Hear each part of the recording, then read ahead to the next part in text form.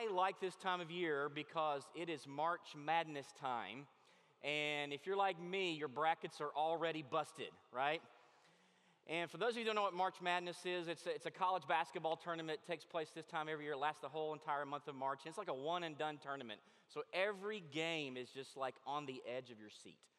And of course, every year they have this tradition when the tournament is over, they'll play this song and show highlights of all the key moments of the tournament. And the song is One Shining Moment, right? And so I thought about that in kind of preparation for this week and get to thinking about how life is very similar for all of us and that we have these moments in our life that are defining moments. You know what I'm talking about? They're very similar for a lot of us in many ways. For me, obviously, this coming next Thursday, on the 23rd of March, I will be celebrating with my wife 21 years of marriage. Yeah, thank you. That day in 1996 was a defining moment in my life, a life-changing moment. You know, I don't remember what I wore last week, but I remember that day very vividly. You know, as I was getting ready in the groom's room, as going out, I can remember even just the feel of the room and the church that we were in. I remember very vividly the doors opening in the back and my wife coming down with her dad. And just that whole day, there were just thoughts just can roll in my mind like a movie over and over again. And so I also remember kind of, hey, you know, we were a pretty good looking couple back then too. I mean, you know, everybody in your 20s, you need to know that's the best that you can ever get right there. Okay? I mean, that's pretty good right there. Look at that. I am rocking that Tom Selleck mustache. Right? So that was definitely a defining moment for us. And I was 22 years old. It's kind of hard to believe that 22, I'm just so young. And then another defining moment happened very shortly after that. About 3 years later was our first child was born, our daughter Bailey, who is almost 19. She'll be 19 in August.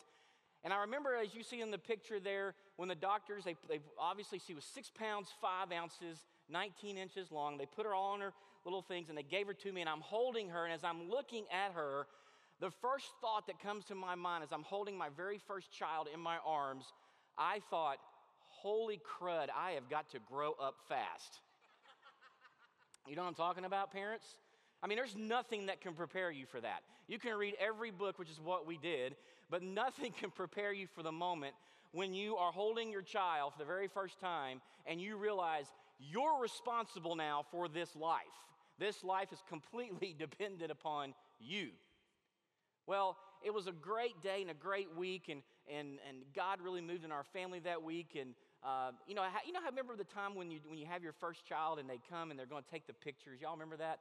And so my wife had this beautiful little outfit all picked out, and of course they took her back and took all the pictures, and we're kind of waiting. I mean, you only do this once, correct, for each child. I mean, this is it. This is their first picture in the history of their life and in the world that will ever exist. There'll be no other first picture. And so they bring her back to us, and of course, they bring the pictures, and we're kind of looking there in that moment. And I want to show you this picture. She's laying there, and she's got this beautiful little, and she's cute, I know, it's so precious. And she's laying there, and we're looking at this picture, and there's the nurse, and here's my wife, and I'm right here. And then I think the nurse kind of went something like, oh. And my wife was like, oh. Yes, that's our daughter, Bailey, in her first picture, flipping off the world. Yeah. You can never have that moment back, people. And of course, I think my wife looked at the nurse and said, she's just like her father. I promised my daughter, though, that I wouldn't leave you with the image of her flipping off the world, so I definitely need to show you a better picture of her when she's a little older and cuter, and now that I have the chance with a 16-foot tall screen, I've got to brag on my kids, right? So just bear with me. You do the same thing. But then 17 months later, God blessed us. It wasn't planned that way, but we're glad it happened that way. God blessed us with our second child, and that's our son, Brody. When Brody was born, he was, get this, are you ready? 9 pounds, 4 ounces, 22 inches long. I mean, he came out smoking a cigar going, what's up, Dad? I mean, this kid was huge. You know that little bucket thing they put the babies in, and it's all screaming and crying, and they're poking and prodding on it, and sucking all the things out of their nose and everything. I mean, I'm standing there, and I remember this very vividly.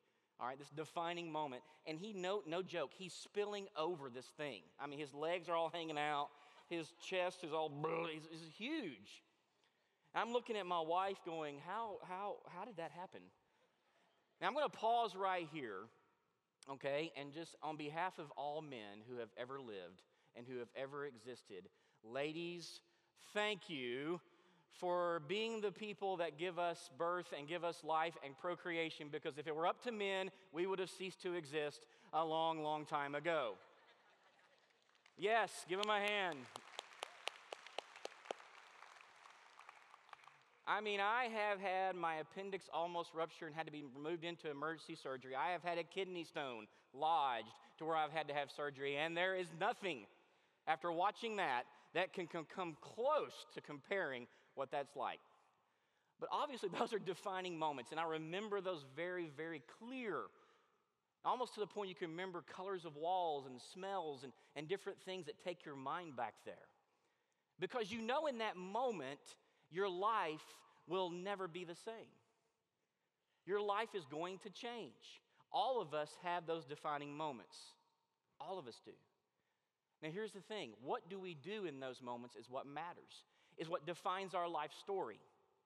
And the most significant moments in our lives are ones that we intersect with God.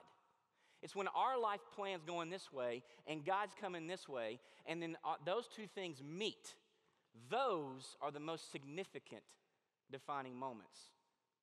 So what do? What happens? What should we do? How should we respond? Well, if you open your sermon notes inside, or if you have your Bible, go ahead and open it. We'll also show you on the screen as well. But I think David gives us a clear message of really kind of the 30,000-foot view overview of how we should respond in those moments. For all of us that are followers of Jesus, how should we respond in those moments when God's plans intersect with ours? Look together with me at Psalm 143:8. It says, "Let the morning bring me word of your unfailing love, for I've put my trust in you." Look at the next phrase, "Show me the way I should go, for to you I entrust my life." So the very first thing we see here is that defining moments choose our direction. They choose our direction. David says in this psalm, "Show me, God, show me the way that I should go." Not, "Hey, I'm going to figure this out and I'm going to go my own way." You see, that first step when we have that interaction with God, when we have that defining moment, that first step is so important. It's critical because it sets the course of our direction. It sets the course of where we're going. For example, I'm standing here right now, and if I thought to myself, I would like a cup of coffee. Now, that would be a little odd right now to actually leave and go get a cup of coffee, but you get the point. If I said, I'm going to get a cup of coffee, and this is the way I need to go get a cup of coffee, the first step sets my course in that direction. If I step this way, I'm automatically going the wrong way. But obviously, I'm going to go and step this direction. There's a story in the Bible that when we look at it, gives us an example of someone who stepped in the wrong direction. And it's a short little book. It's only about 4 chapters, and it's nestled away in the Old Testament. And it's the story of Jonah. And I believe we can look at this story and this snapshot in Jonah's life, just this little small picture of his entire life, and it can give us valuable lessons for how we can choose the right path in those defining moments. So if you would, look in your notes again. It says Jonah chapter 1 is where we're going to start. And it says this, "The Lord gave this message to Jonah of Amittai. Get up and go to the city, the great city of Nineveh. Announce my judgment against it, because I have seen how wicked its people are." But Jonah got up and went in the opposite direction to get away from the Lord. He went down to the port of Joppa, where he found a ship leaving for Tarshish. He bought a ticket and went on board, hoping to escape from the Lord by sailing to Tarshish. Notice the key phrase there, but Jonah got up and went in the opposite direction. Now, to give you a little bit of background, a little context of what's going on here, Jonah is a prophet. He's a prophet of God. God spoke through his prophets to his people in this time. Prophets like Isaiah, Ezekiel, Daniel. Up until this point, God had called his prophets to go and speak to his people within the country of Israel. This was the first time God was actually calling one of his prophets to go to a foreign land. You see, Nineveh was a Gentile city. Jonah was a Jew. Jews and Gentiles don't get along. So not only was God calling Jonah to go to a foreign country, he was calling Jonah to go to a foreign country with people who technically don't even like him because of he's a Jew. That city, Nineveh, was 500 miles away from Jerusalem. So here's God calling Jonah to go to a foreign land, to go to a people group that he's never seen or been around, who in its core doesn't like his people group, to, as God put it, announce my judgment against them. Now, before we cast judgment on Jonah and what he did, I'm going to be honest with you and tell you that I don't know if I would get on the first plane out of here and do just that. It's not like God said, hey, Jonah, you live in Cyprus. You've grown up in Cyprus your whole life. You went to a high school in Cyprus. Go down to Katy and tell people that my judgment is coming. No. He's literally calling him to do something that is completely out of his comfort zone. And this right here is the defining moment in Jonah's life. He has a choice to make. The next step is so important. What sets the course of that direction? Well, we see, as we already have seen, that he ran. He went the opposite way. You see, many of us can relate to that, right? We come to that point where God is calling us to do something. Maybe he's calling you out of your comfort zone a little bit. Maybe you're sitting here today and you've been coming to Community of Faith and you like it here, you feel comfortable and you feel God, but yet you feel like he's saying, okay, you need to do more. You need to step into more of what I'm doing. And it's going to get you out of your comfort zone a little bit. We had a mission team that just got back from Nicaragua last night, and they'd been here all week, and it was great to see the stories on social media and Facebook page, or of our COF Facebook page, about the experience that they had. And I saw over and over again the quotes of the people who went, and it said, this has changed my life. This is life-changing. I saw it over and over again. Well, definitely when they come back, I guarantee if you talk to them, they will tell you that that was a defining moment in their life. We have several more trips that are coming, and maybe God's calling you to step out of your comfort zone and to trust him and go on a trip like that. Or maybe he's calling you to join us in our local mission efforts. When you see things happen, you see things come across the screen, and you're probably thinking about different ways, but all of a sudden something catches you, and you go, I think I'm supposed to do that. And you check a box, and you feel like I'm going to do it. You drop in the response sheet. We call, but you let it go to voicemail. And you let it go to voicemail. And you let it go to voicemail. See, it's a decision point. It's a defining moment, just like this. God has a plan for your life, and it's where your plan intersects with God. And it's so critical about what we choose to do next. You see, when Jonah made that step away from God, he was technically disobeying. You only have one or two choices there. When God calls you to do something, you either obey or you disobey. And Jonah disobeyed God. Well, we know this, disobedience is a sin. And when disobedience is a sin, storms will lead into it. Storms will always follow sin.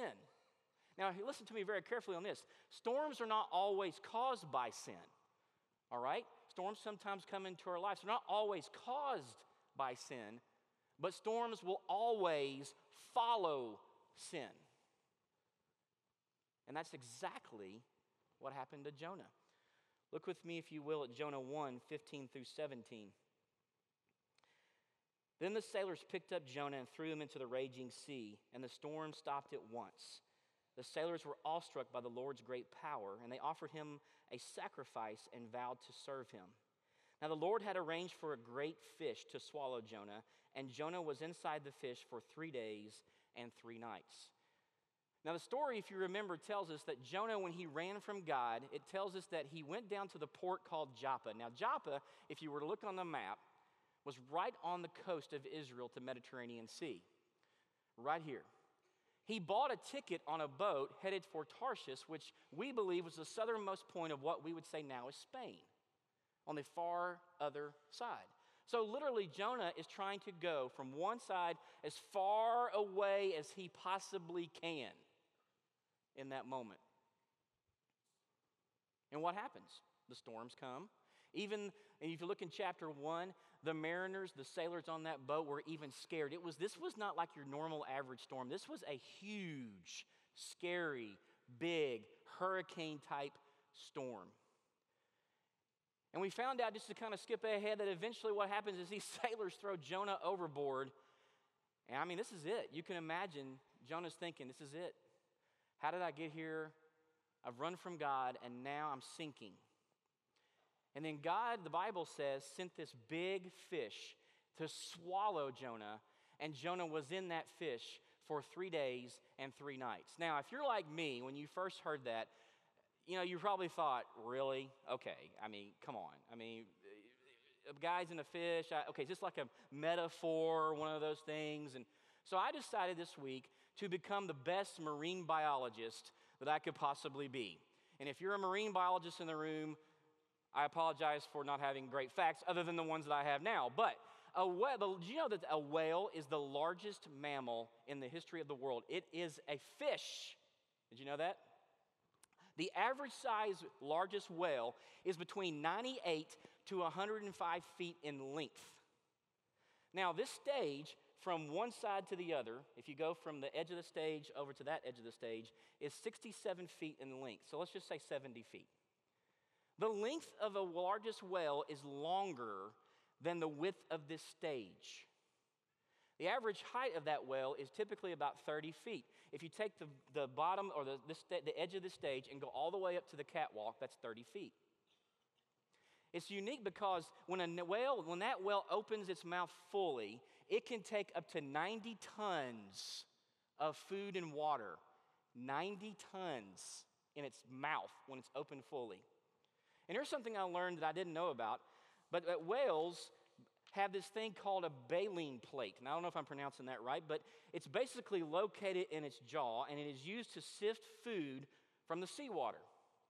The average baleen plate, and it's not a tooth, it's just something in their jaw because it's so huge that can get the food in, not all that water, is 16 feet in height.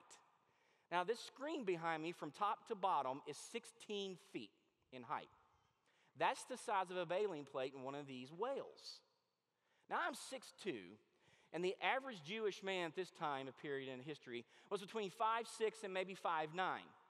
Is it possible that a man that size could easily be swallowed whole in a fish that big? I think so. But here's what's important is that Jesus, thousands of years later, in talking to Pharisees, did a favor for us and confirmed this story. Look at Matthew, and we'll see how he does this. Matthew chapter 12, verse 38 through 41. It says, "One day, some teachers of religious law and Pharisees came to Jesus and said, 'Teacher, we want you to show us a miraculous sign to prove our authority.' But Jesus replied, 'Only an evil, adulterous generation would demand a miraculous sign, but the only sign I will give them is the sign of the prophet Jonah.' Now look very carefully. 'For as Jonah was in the belly of the great fish for 3 days and 3 nights, so will the Son of Man be in the heart of the earth for 3 days and 3 nights. The people of Nineveh will stand up against this generation on Judgment Day and condemn it, for they repented of their sins at the preaching of Jonah. Now someone greater than Jonah is here, but you refuse to repent.'" So Jesus confirmed it. Jesus himself said this happened. So guess what? It happened. So now that we're past that, let's go back and find out where Jonah is. So here's Jonah. He's in the belly of this whale. And I can't even imagine. I mean, it must stink. It must be horrible. I'm sure he's thinking, I'm going to die at any moment. And I'm sure the thought process entered his mind of, how did I get here? You ever been there? I have.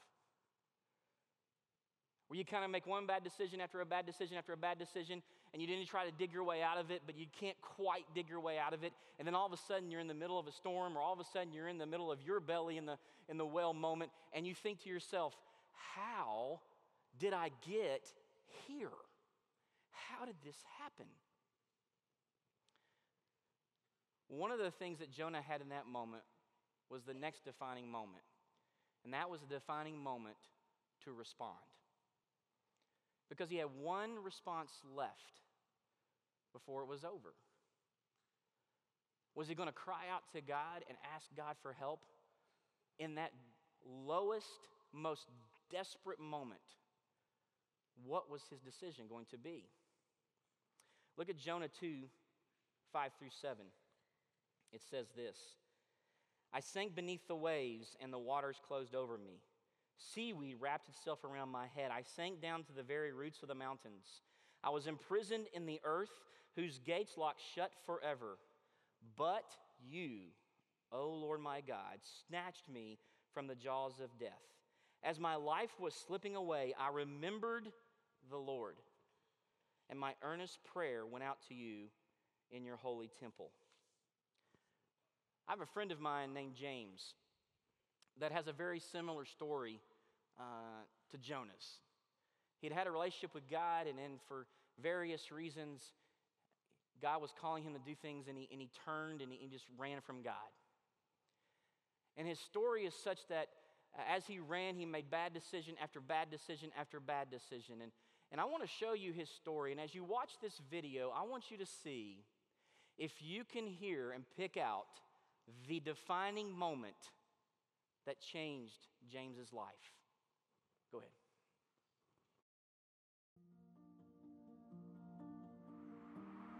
When I was about 21 years old, I had my heart broke for the very first time.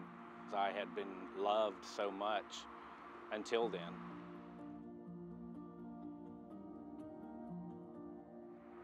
And for the first time, the religion that I was spoon-fed didn't work. So I moved off to the big city of Austin, Texas, where I basically went wild. I was not prepared for the world that I stepped into there. By the time I hit 30 years old, I already accepted that I was going to be one of those people that life just didn't make sense to. From that time, I began abusing alcohol. I began abusing drugs, you name it, I did it. I felt if I kept on the road I was on, that I would end up in prison, certainly. Because this God that I grew up hearing about, that was loving and kind and merciful, I couldn't see that God.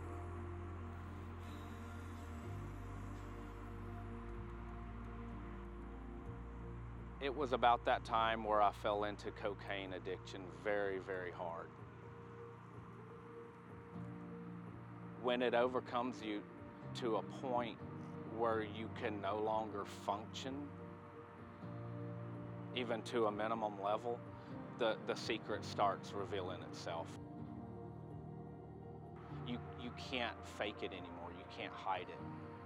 I was finally kicked out of my last option, and I was on the street, and I was homeless, jobless, vehicleless. And I remember one evening waking up next to a blue dumpster. I remember looking at that dumpster and telling myself, this is my new home. But God had different plans for me. I came to my senses there, and I realized that something had to change. So I began searching. In fact, I began demanding. I wanted to know if this God that was so amazing and so wonderful, why was he doing this to me? I began to feel God move in me in a way that I hadn't felt before. When I was 36, that's when I handed my life over to Christ. And I've learned that even in that last year, I was so angry and demanding, and I wanted to know, to him, that's music. He would rather us come to him screaming and hollering than to go somewhere else that can't do anything about the situation. It's funny that I made that decision and God opened up the rest of the pathway, and I didn't know what that meant, but I knew that it was good. Yeah.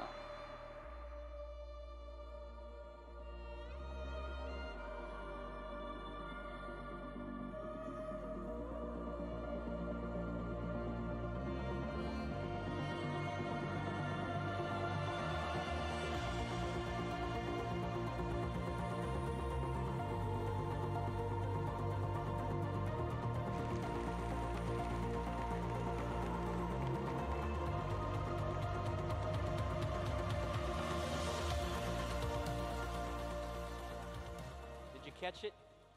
His defining moment when he had to respond, when he was forced to make a decision. Laying on the street, he said, I looked to the blue dumpster. Isn't it fascinating that in those moments we can remember details like that? Because we know in that moment, this is going to change my life for the good or for the better. I texted James yesterday. As you saw, they got married yesterday afternoon, and he and Jenny, his wife, were driving toward their honeymoon, and I just texted him and told him happy wedding day. And he texted me back and said, we got to watch the service last night on our iPad, and as Jenny had it on the iPad, we realized that at the moment that video was showing, we were driving through Austin, the place that I originally ran away from God to. But this time, as he said in his text, I'm here in God's plan with my brand new wife. How cool is that? Who but God could do that?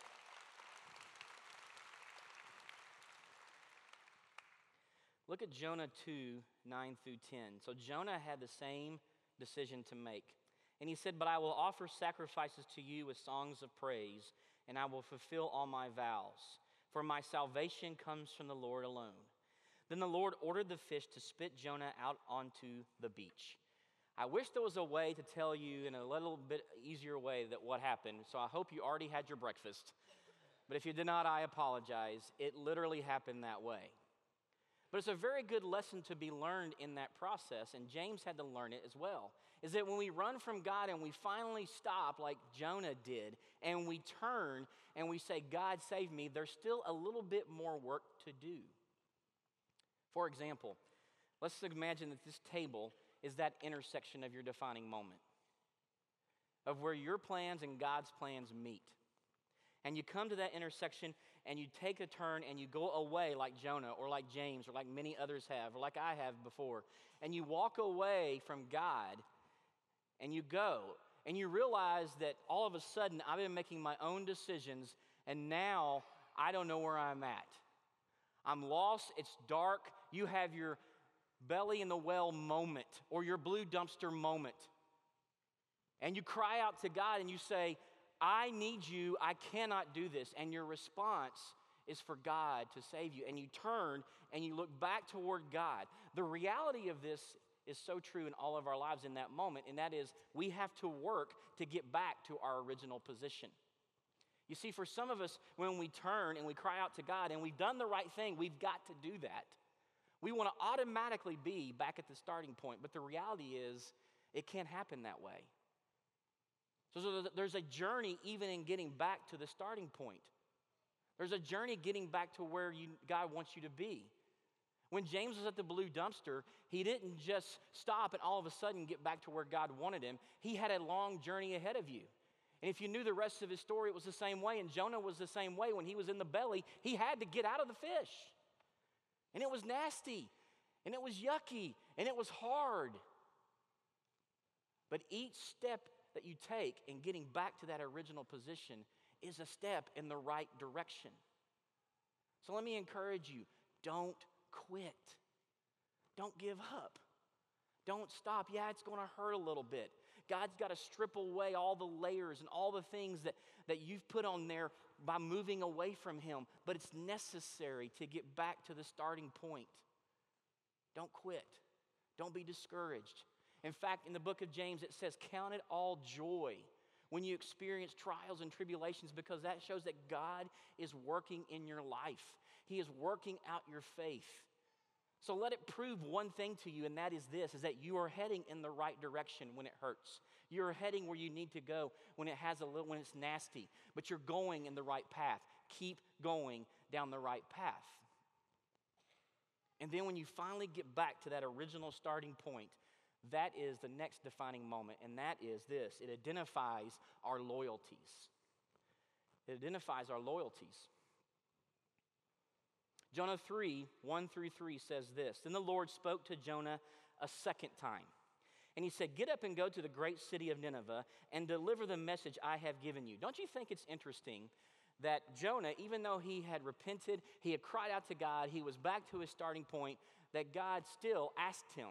Jonah still had a choice to make. This time we see, and it tells us, that Jonah obeyed the Lord's command and went to Nineveh, a city so large that it took 3 days to see it all. Now, Nineveh was a large city, and what happened? Jonah comes back, and thousands of people repent and come back to God. So God's promises were fulfilled, and exactly what God wanted to do happened, and Jonah was a part of that. But when you're back to this original point, your loyalties, it's really key here, show where your obedience lies. You see, we're obedient to what we're truly loyal to. We have a dog. It's a 3-year-old Springer Spaniel. And growing up, I didn't have much great experience with dogs, and so I wasn't really thrilled when we were going to get a dog. But my kids wanted a dog, so I said, okay. Well, I have to tell you, because of this experience with this dog, and his name is Bo, all right, that I love dogs. I mean, this is the greatest. You think you have the best dog? No, you don't. I have the greatest dog on the planet. I'm not joking. You come to my house, you're there for a while, you will leave wanting to take Bo home with you, okay? And he's 3 years old, but he's like a little grandpa soul. I mean, it's just amazing. He never barks, and only he barks when he sees people coming up the driveway he doesn't recognize. And he's very obedient. Like if I say, go to your kennel, he knows exactly what to do. If my son Brody says, hey, open the doors, go out and potty, he'll go right out and come back in. I mean, it's amazing. But the one that has the most control over Bo in our house is Mama. Lainey is the one that's really Bo's master. I can be on one end of the house, and Lainey's on the other end of the house, and Bo's in the middle, and we're both going, come here, Bo, come here, come on. And I'm telling you, 10 times out of 10, that dog goes to Mama. It's like it knows. It's most obedient to Lainey because he's loyal to her. That's what we're talking about, is what are you loyal to when you're in those moments? And lastly, a defining moment will test our faith. It will test our faith. Just because you get to that point and you make the right decision doesn't mean that your faith will not be tested.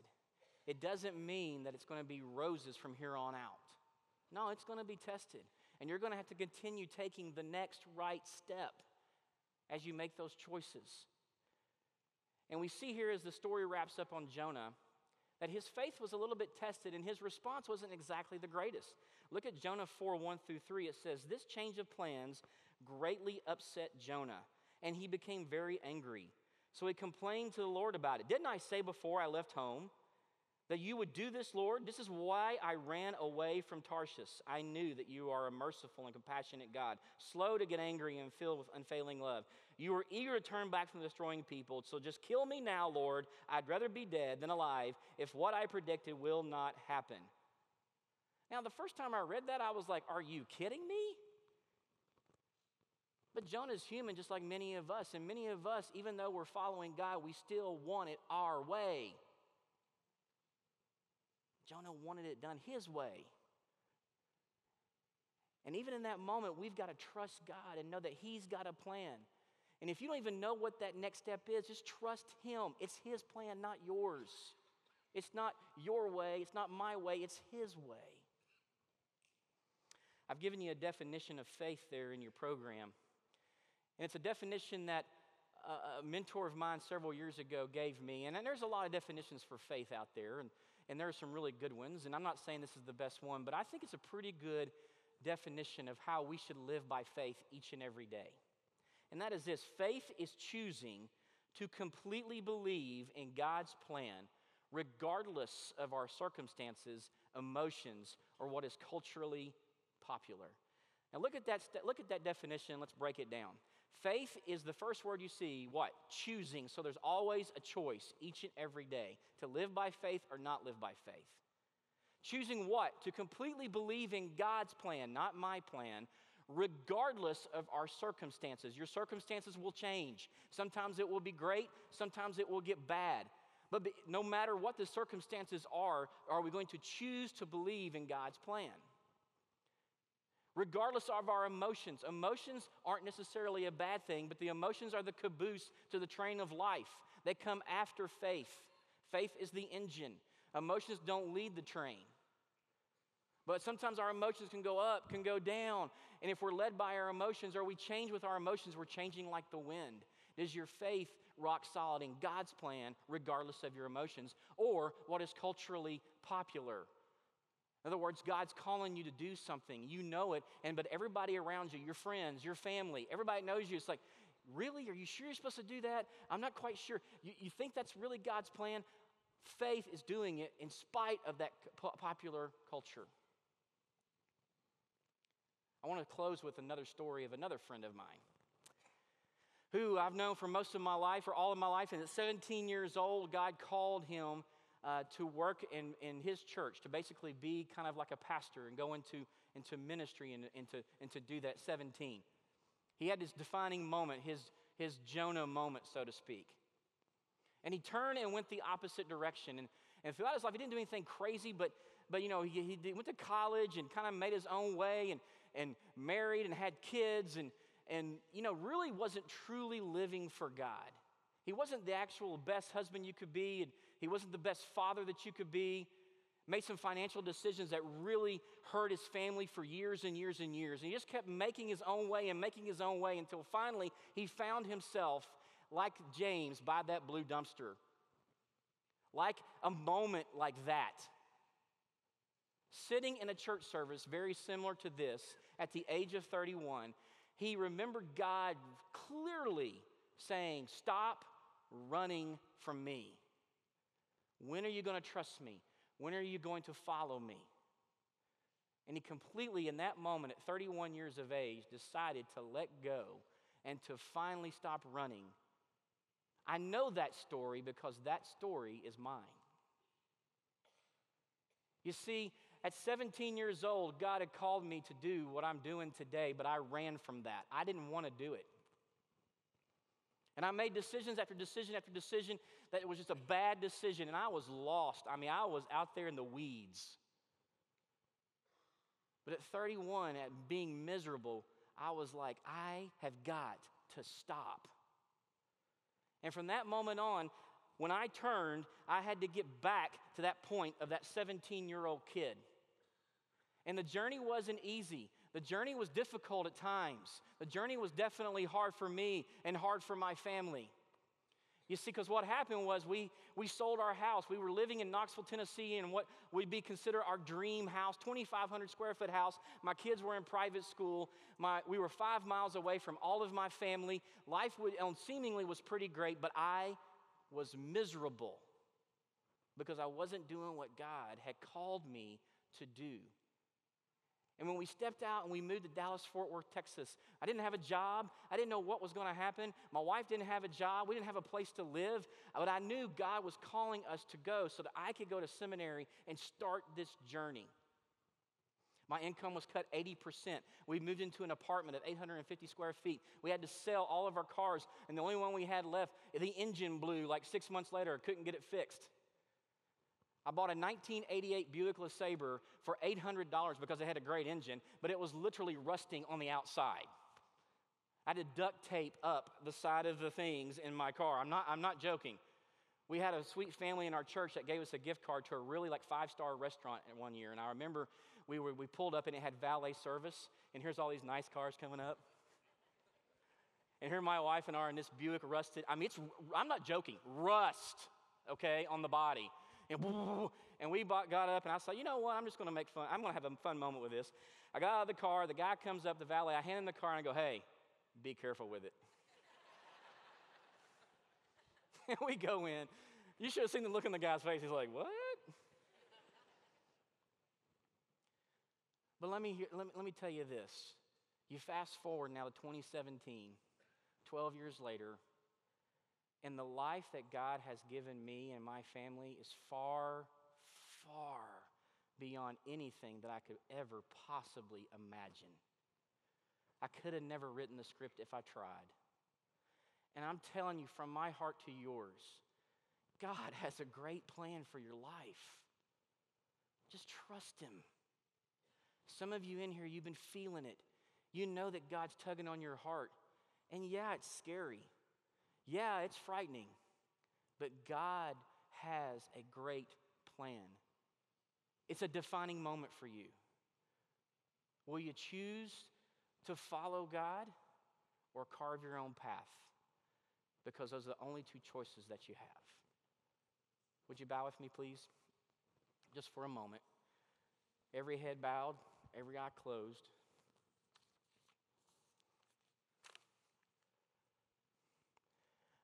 As we've said before, there's no accidents.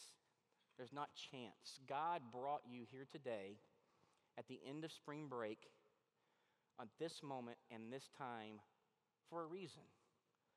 All of us in this room, not some of us, all of us in this room this morning have a decision to make. You're somewhere on that spectrum. I don't know where that is, but you do, and God does. It's not the question of where you are on that spectrum, it's the question of how will you respond to God. You can do that today.